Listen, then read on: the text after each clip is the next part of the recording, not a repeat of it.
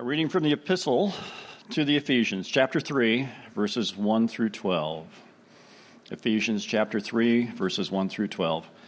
For this reason I, Paul, a prisoner of Christ Jesus on behalf of you Gentiles, assuming that you have heard of the stewardship of God's grace that was given to me for you, how the mystery was made known to me by revelation, as I have written briefly. When you read this, you can perceive my insight into the mystery of Christ, which was not made known to the sons of men in other generations, as it has now been revealed to his holy apostles and prophets by the Spirit.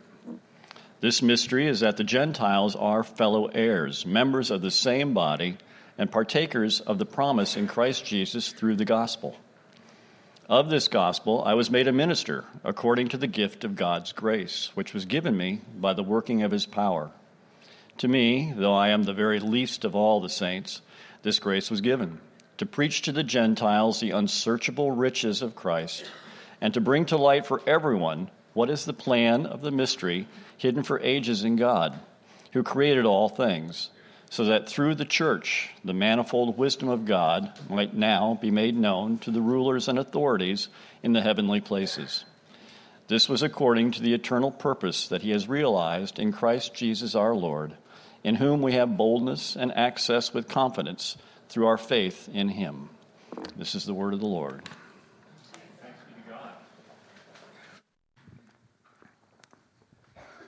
Well, I'm really proud of you because when about a year or 2 years ago I announced we were reading through the book of Job, there was this huge sigh of, Leviticus, you just laughed. That was good. That's a good thing because it's progress. So that's great. So for this week, I'm going to do something I don't normally do. I just want to muse with you for a few minutes, and we're going to jump around to a few different scriptures as opposed to just unpacking one. But this weekend is what for the history of the church since the 2nd century, so for many, many millennia, has been one of the largest feasts celebrated in the church. Really, for much of the Greek Orthodox Church and others, bigger than Christmas. This is the end of Christmas, the 12th day, the celebration of Epiphany. And in the church, and except for Easter, it has been one of the huge feasts. It's many countries give the day off. It's the 12th day of Christmas. And this idea, while it's not biblical to celebrate the Feast of Epiphany, and we don't necessarily follow the calendar, and it's not like a rule.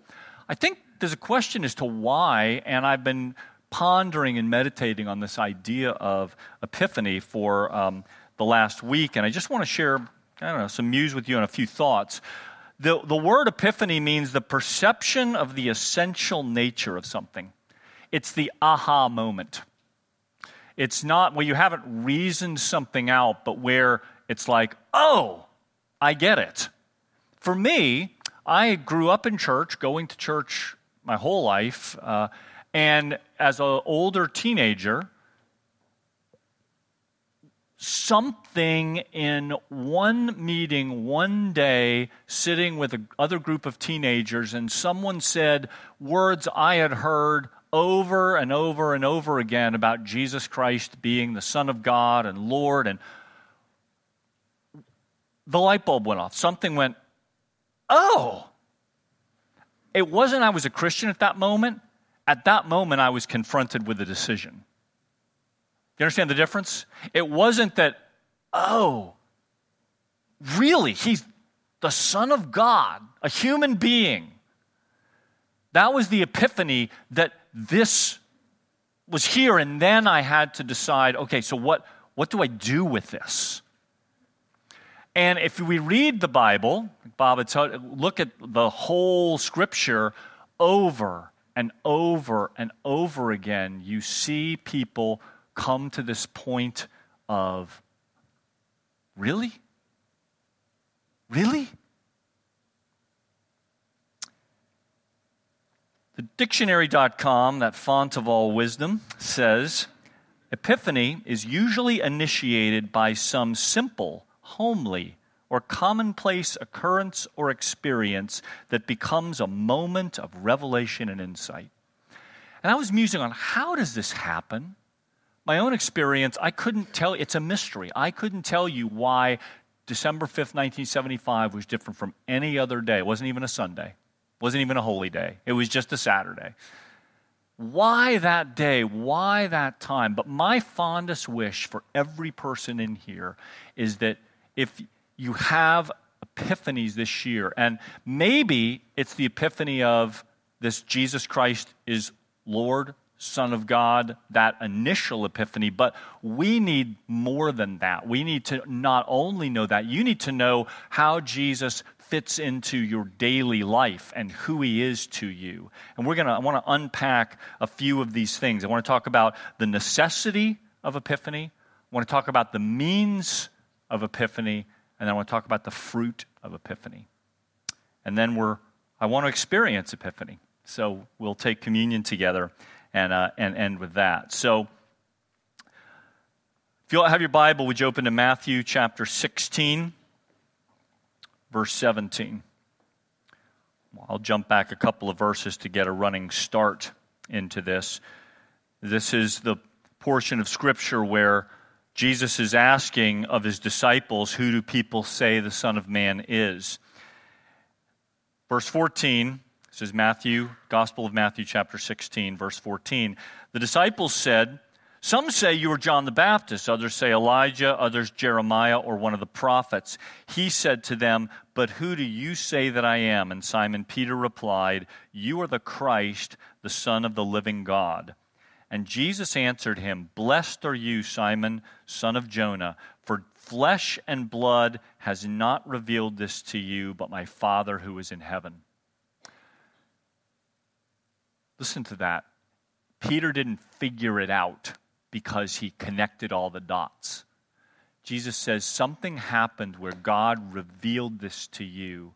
They'd been walking with Jesus now and watching him do miracles and minister for all this time, and now his identity is stated, and Jesus says, wasn't human mind that does this. And we are moderns. We are whatever century it is, 21st century people. We operate through our minds and our intellect. And there's nothing wrong. God created our minds and our intellects. But listen to this. Spiritually, some things are not merely perceived through your intellect. If you stop at, I figure out what makes sense to me, and that's as far as I go, your spiritual life, the Bible says, will be limited because God's ways are higher and his thoughts are higher and it's different. And there is a sense in which we have to be open to God's Spirit revealing things to us, that it's not that you set your thinking aside and I don't think anymore, but God does something beyond mere human intellect. Here's the news. He's smarter than you are. He is. He's smarter in every way than you are. If he can't show us and reveal to us everything he is and what he does, it would just blow us apart. He understands things that we're not capable of understanding. So the necessity of epiphany is that realization that it's not facts, but it's receiving this idea that Jesus is bigger, better, more than you can imagine or think he is.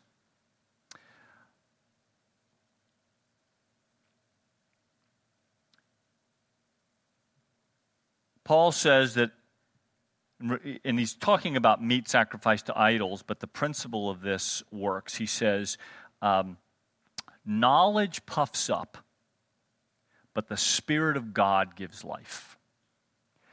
And so it's not that knowledge is bad, but knowledge without God's Spirit enlivening us makes us feel better about ourselves, that we understand so much. The most we will ever understand is just the smallest hair on God's head. And so opening up to the possibility, and so what are the means? So the necessity for us is at the end of the day, it's the life of God. It's the necessity of epiphany, of this, oh, you mean he's real? How do we get there? And boy, there's a lot of different ways, but let me offer you a few ways that I think we can put ourselves in line to receive this epiphany. Because sometimes there's these Damascus Road experience where Paul, he's not looking for Jesus. He just gets hit over the head basically by the Spirit, falls off a horse, and he says, I'm Jesus, I'm changing your life. Boom. Right? We sometimes think that's the only way an epiphany comes, right?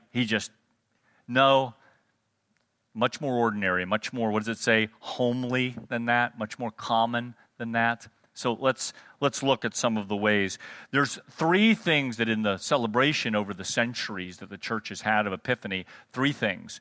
The Magi and the birth narrative and the Magi coming is the biggest thing the church has associated with Epiphany. Why? Because you have three pagans, astrologer types, scientific in a sense, studying the stars, but not people we would necessarily think of as evangelical Christians. They come marching in to where Jesus is and think, we're looking for a king. They have a rudimentary knowledge of the Hebrew Bible, of Scripture. And this is what we associate because they have this revelation, this understanding, this aha that something amazing is happening here. Here's the scary part for us. The people who had the knowledge, the chief priests, the scribes, the Pharisees, the Sadducees, who knew the Scripture well, said, yep, he's going to be born in Bethlehem. That's what Micah says. No interest. Never had an aha moment. And in the end, they were calling for Jesus' crucifixion because he was upsetting the law and the order of that day. So that if there's no expectation that God's anything bigger than your intellect, they already had their conception of what Messiah was going to look like, how he was going to come, what he was going to do. Jesus didn't fit into that, so he was not the guy. And he was the guy. They missed it. The other two things, interestingly, that are associated with Epiphany throughout church history have been the wedding at Cana of Galilee where Jesus turns water into wine. That is read at most times at Epiphany. And then the baptism of Jesus, where John the Baptist understands that, behold, the Lamb of God. These because they're realizations that, this guy is getting baptized and is the Lamb of God, and there at the wedding, he says, look, my time has not come, and he does this miracle, and John says this was a sign that this guy is different. Here's the thing I want to say about the Magi we just described, about the wedding of Cana of Galilee, and about his baptism. Many, if not most of the people that were attending that event, it totally escaped their notice that Jesus was there and different. If you remember the baptism of Jesus, some people heard thunder, and other people heard the voice of God saying, this is my beloved Son, whom I'm well pleased. Some people saw a dove coming down from heaven and setting, and some people didn't. In the wedding of Cana of Galilee, it says only the servants who were back around the wine, the jars, the stone jars of wine, only the servants knew and understood what had happened. The guests at the wedding thought, you finally brought out the good wine, right? After days of drinking what was the finest wine that the people at the wedding had, Jesus creates the better wine, and all they know is, hey, the good wine is here. But the servants knew. Some of the people standing around there had an epiphany. They heard the voice of God. They knew.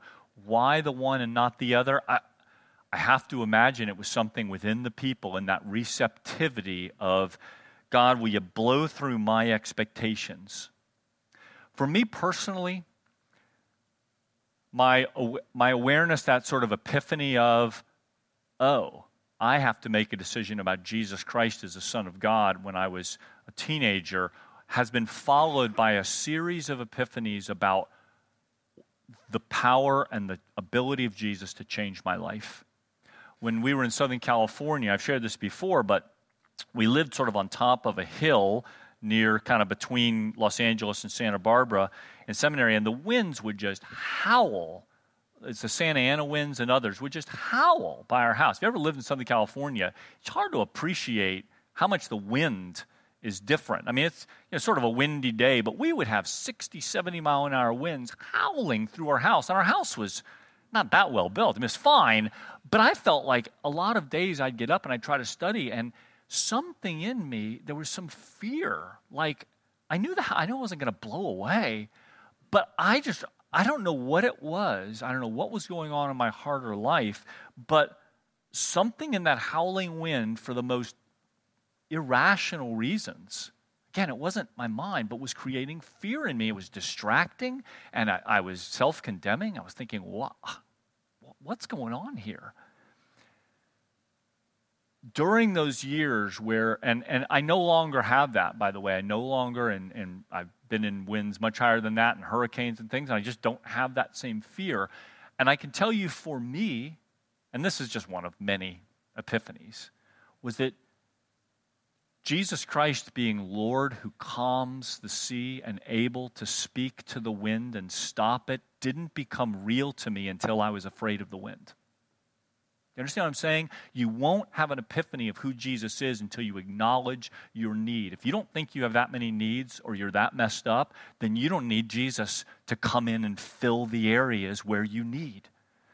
If you have no fear, if you have no doubt, if you have no need, but if you do, you can awaken to the possibility that He is big enough and that you turn to Him first and see if He might be able to help you. If you're struggling with your fear of missing out, or your fear of people rejecting you, your fear of someone leaving you, your fear of being financially destitute, whatever, when you come to the point where Jesus actually meets that need, I think it creates the possibility of that, He's not just the Savior of my soul, in the sense of when I die, I won't be apart from Him. But He's big enough for your need. And guys, we have a lot of needs. As human beings, we are created with these things, these holes in us that only Jesus can fill. Because for every road to Damascus experience, there's a road to Emmaus experience. And that story, which we'll end with from Luke 24, is much more subtle. Jesus doesn't beat the two disciples over the head with, "Here I am." It's a revelation, and it comes through what we call the means of common grace. Epiphanies typically come through common grace, and the church has understood common grace to be delivered in many ways, but primarily in three: the Word of God, through the sacraments, particularly baptism and communion, the Eucharist, and in prayer. Now, those aren't very sexy. Those don't sound very like, that epiphany should be an angel appearing. Well, that's cool. I mean, if an angel appears to you and it's God's angel, fantastic. And I've talked to people who've had experiences where they've seen things that they really believe are angelic, and I'm like, that's great. If you wait for an epiphany and you say, well, I'll believe in Jesus as soon as the clouds part and the sun shines down. He's like, I am Jesus. It does happen, but believe me, you're probably going to wait a long time. The means of common grace He's given us is in His Word and in prayer and in the sacraments. He has opened up, and He is, for whatever reason, the light goes on and we say, I see what I didn't see before. What Kevin read in Ephesians chapter 3, if you can turn there for a minute, I want you to read along with me as we look and unpack a little bit of what Paul saw. Ephesians chapter 3.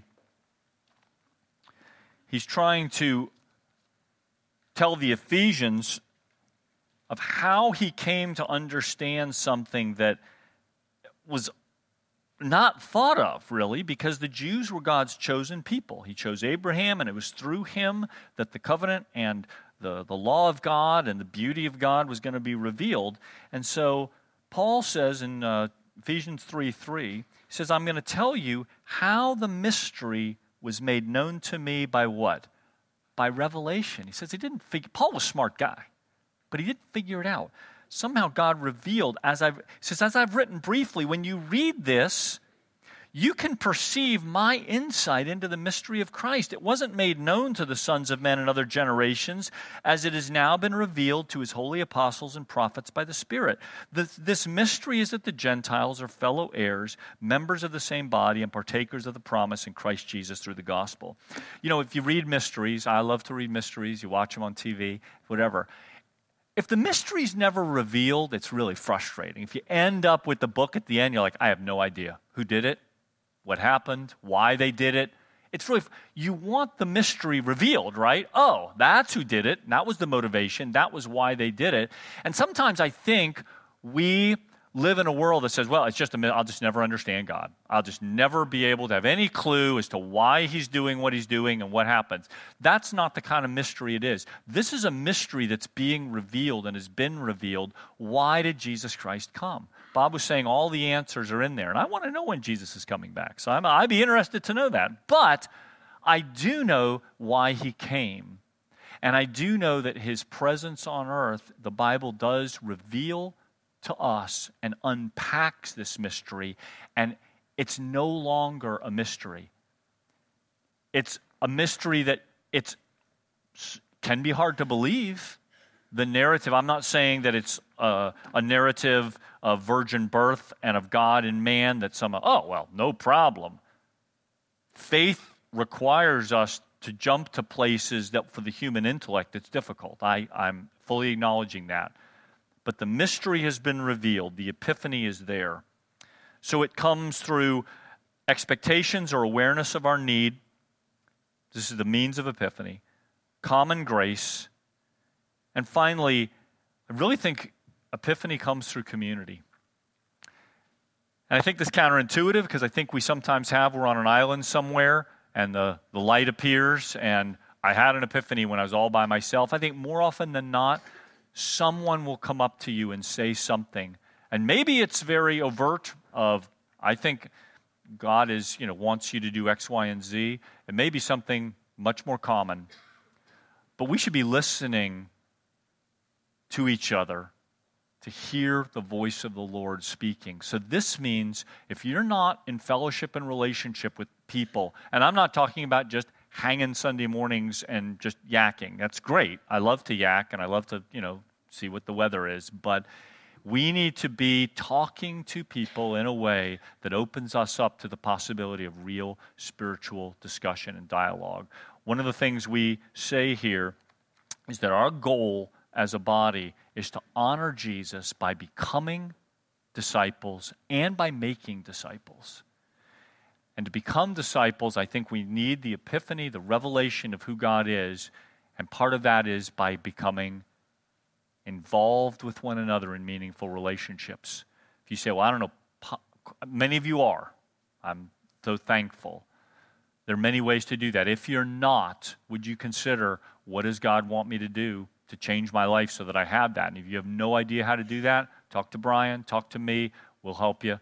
It doesn't have to be a Living Hope small group, and I'm not trying to box you in, but you need to have relationships that help you to have epiphanies. Okay? Finally, the fruit of epiphany. Ultimately, the fruit of epiphany is not that we gain knowledge that creates legalism. The fruit of epiphany is that we become people of grace. If you turn with me to Luke chapter 24, we're going to close with this. We talked about the road to Damascus where Paul has this miraculous experience. This is a story about the road to Emmaus.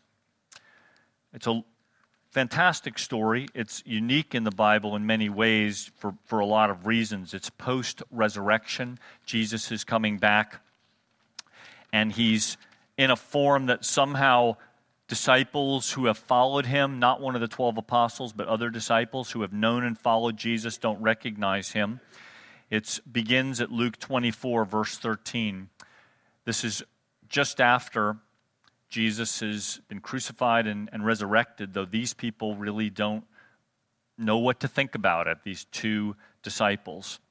That very day, two of them were going to a village named Emmaus, about 7 miles from Jerusalem. And they were talking with each other about all these things that had happened. While they were talking and discussing together, Jesus himself drew near and went with them, but their eyes were kept from recognizing him. And he said to them, "What is this conversation that you're holding with each other as you walk?" And they stood still, looking sad. One of them, named Cleopas, answered, "Are you the only visitor in Jerusalem who doesn't know the things that have happened in these days?" He says, "What things?" And he said, "Concerning Jesus of Nazareth, a man who was a prophet, mighty in deed and word before God and all the people, and how our chief priests and rulers delivered him up to be condemned to death and crucified him." Listen to this. We had hoped that he was the one to redeem Israel. They didn't know. They hadn't had an epiphany. They hoped, they'd figured out, hey, I think this might be the guy, but no, it's not the guy because he got crucified. The guy doesn't get crucified. It's not the way it works. We'd hoped that he was the one to redeem Israel. Yeah, besides all this, it's been the third day. It's 3 days since this happened. But some of our women have amazed us. They were at the tomb early this morning, and when they didn't find his body, they came back saying that they'd seen a vision of angels who said he was alive. Some of those who were with us went to the tomb and found it as the women said, but they didn't see. So they're at the precipice here of faith, right? They've heard the stories. Some credible witness, maybe not. Jesus says to them, "O foolish ones, slow of heart to believe all that the prophets have spoken." See, he says, it's not just these women. It's not just the ones who went and saw the tomb was empty. Can't you see the grander story here from the prophets? This has been told the whole time. Was it not necessary that Christ should suffer these things? The guy does get crucified. Don't you know that? He does. And beginning with Moses and all the prophets, he interpreted to them in all the scriptures the things concerning himself. Would that not have been a cool sermon to hear? That Jesus himself explains from Genesis on, this is how it works. And they don't know it's him. But through the common means of grace of walking in community, two believers walking together, talking about their experience, a third believer walking with them and explaining the scriptures and opening it up. And they went to the village to which they were going, to Emmaus. He acted as if he was going further, a little passive-aggressive. But they urged him strongly, saying, "Stay with us." That's a joke. "For it is toward evening, and the day is now far spent." So he went to stay with them, which was his intention all along. When he was at table with them, this third means of common grace, the bread, the breaking of bread together. Wasn't communion in the way we understand it, but it's certainly an image of the breaking of bread. The last time he'd been with them in the upper, the room, he breaks bread with them. And here they go again and they break bread. And what happens? He took bread, he blessed it, he broke it, and he gave it to them. And their eyes were opened. Epiphany. Guys, we need our eyes to be opened. You may have heard the stories. You may have walked along the road to Emmaus. Is this true? People say there's this Jesus guy. I see Tim preaching. Other people it seems cool to them. I don't know. Maybe it is. Maybe it isn't. But when Jesus Christ comes and opens our eyes and breathes on us and breaks bread, and we actually know he's real. He's not only Savior, he's the meter of your daily needs. He's the giver of bread. He's the one. The story, it's amazing. He feeds 5,000. And he feeds the multitudes, and the disciples are blown away. And then this same Jesus walks on the water. And they're like, "Who is it? It's a ghost!" Because they knew him as the feeder, but they didn't know him as the one who had power over nature. And then he stills the sea. Peter walks on the water with him and he stills the sea. They have epiphanies of who this guy is until finally the grand epiphany comes and he says, "You are the Son of God." He said, "Flesh and blood didn't reveal it. The Spirit of God did." We need this 2020, we need the Spirit of God to reveal to us who Jesus is. And I don't know what your needs are, and I don't know if you, I hope you're believers in Jesus. I don't know. But wherever you are, we need to have an epiphany of who this guy is because he makes all the difference. As they eyes were opened, in verse 31, again back at Luke 24, they recognized him and he vanishes from their sight. The coolest dinner ever. Jesus tells them all about himself. They break bread with him. They see it's him and he's gone. Amazing. And they say to each other, and this is what I want us to say to each other, "Didn't our hearts burn within us while he talked with us on the road, while he opened to us the scriptures?" I want your hearts to burn with love because you know it's real. They rose that same hour and returned to Jerusalem. They found the 11, those who were with them gathered together, saying, "The Lord has risen indeed and has appeared to Simon." And then they, these two disciples, told them what had happened on the road, how he was made known to them in the breaking of the bread. Can you pray with me, please? Lord Jesus, it's amazing that you make yourself known to us.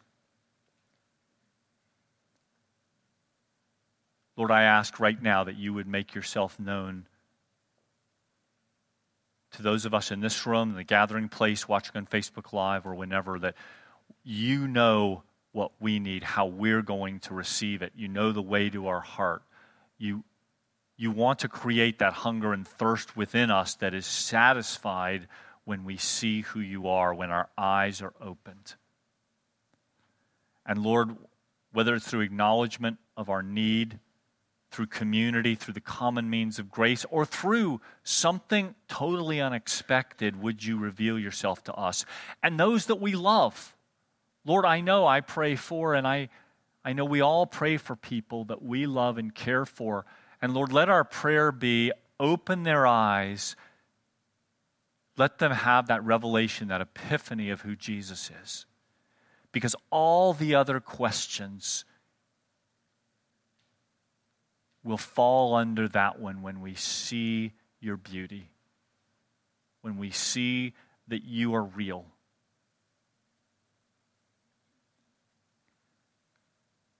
Lord, it was on the night that you were betrayed that you initially took bread, and when you'd given thanks, you broke it,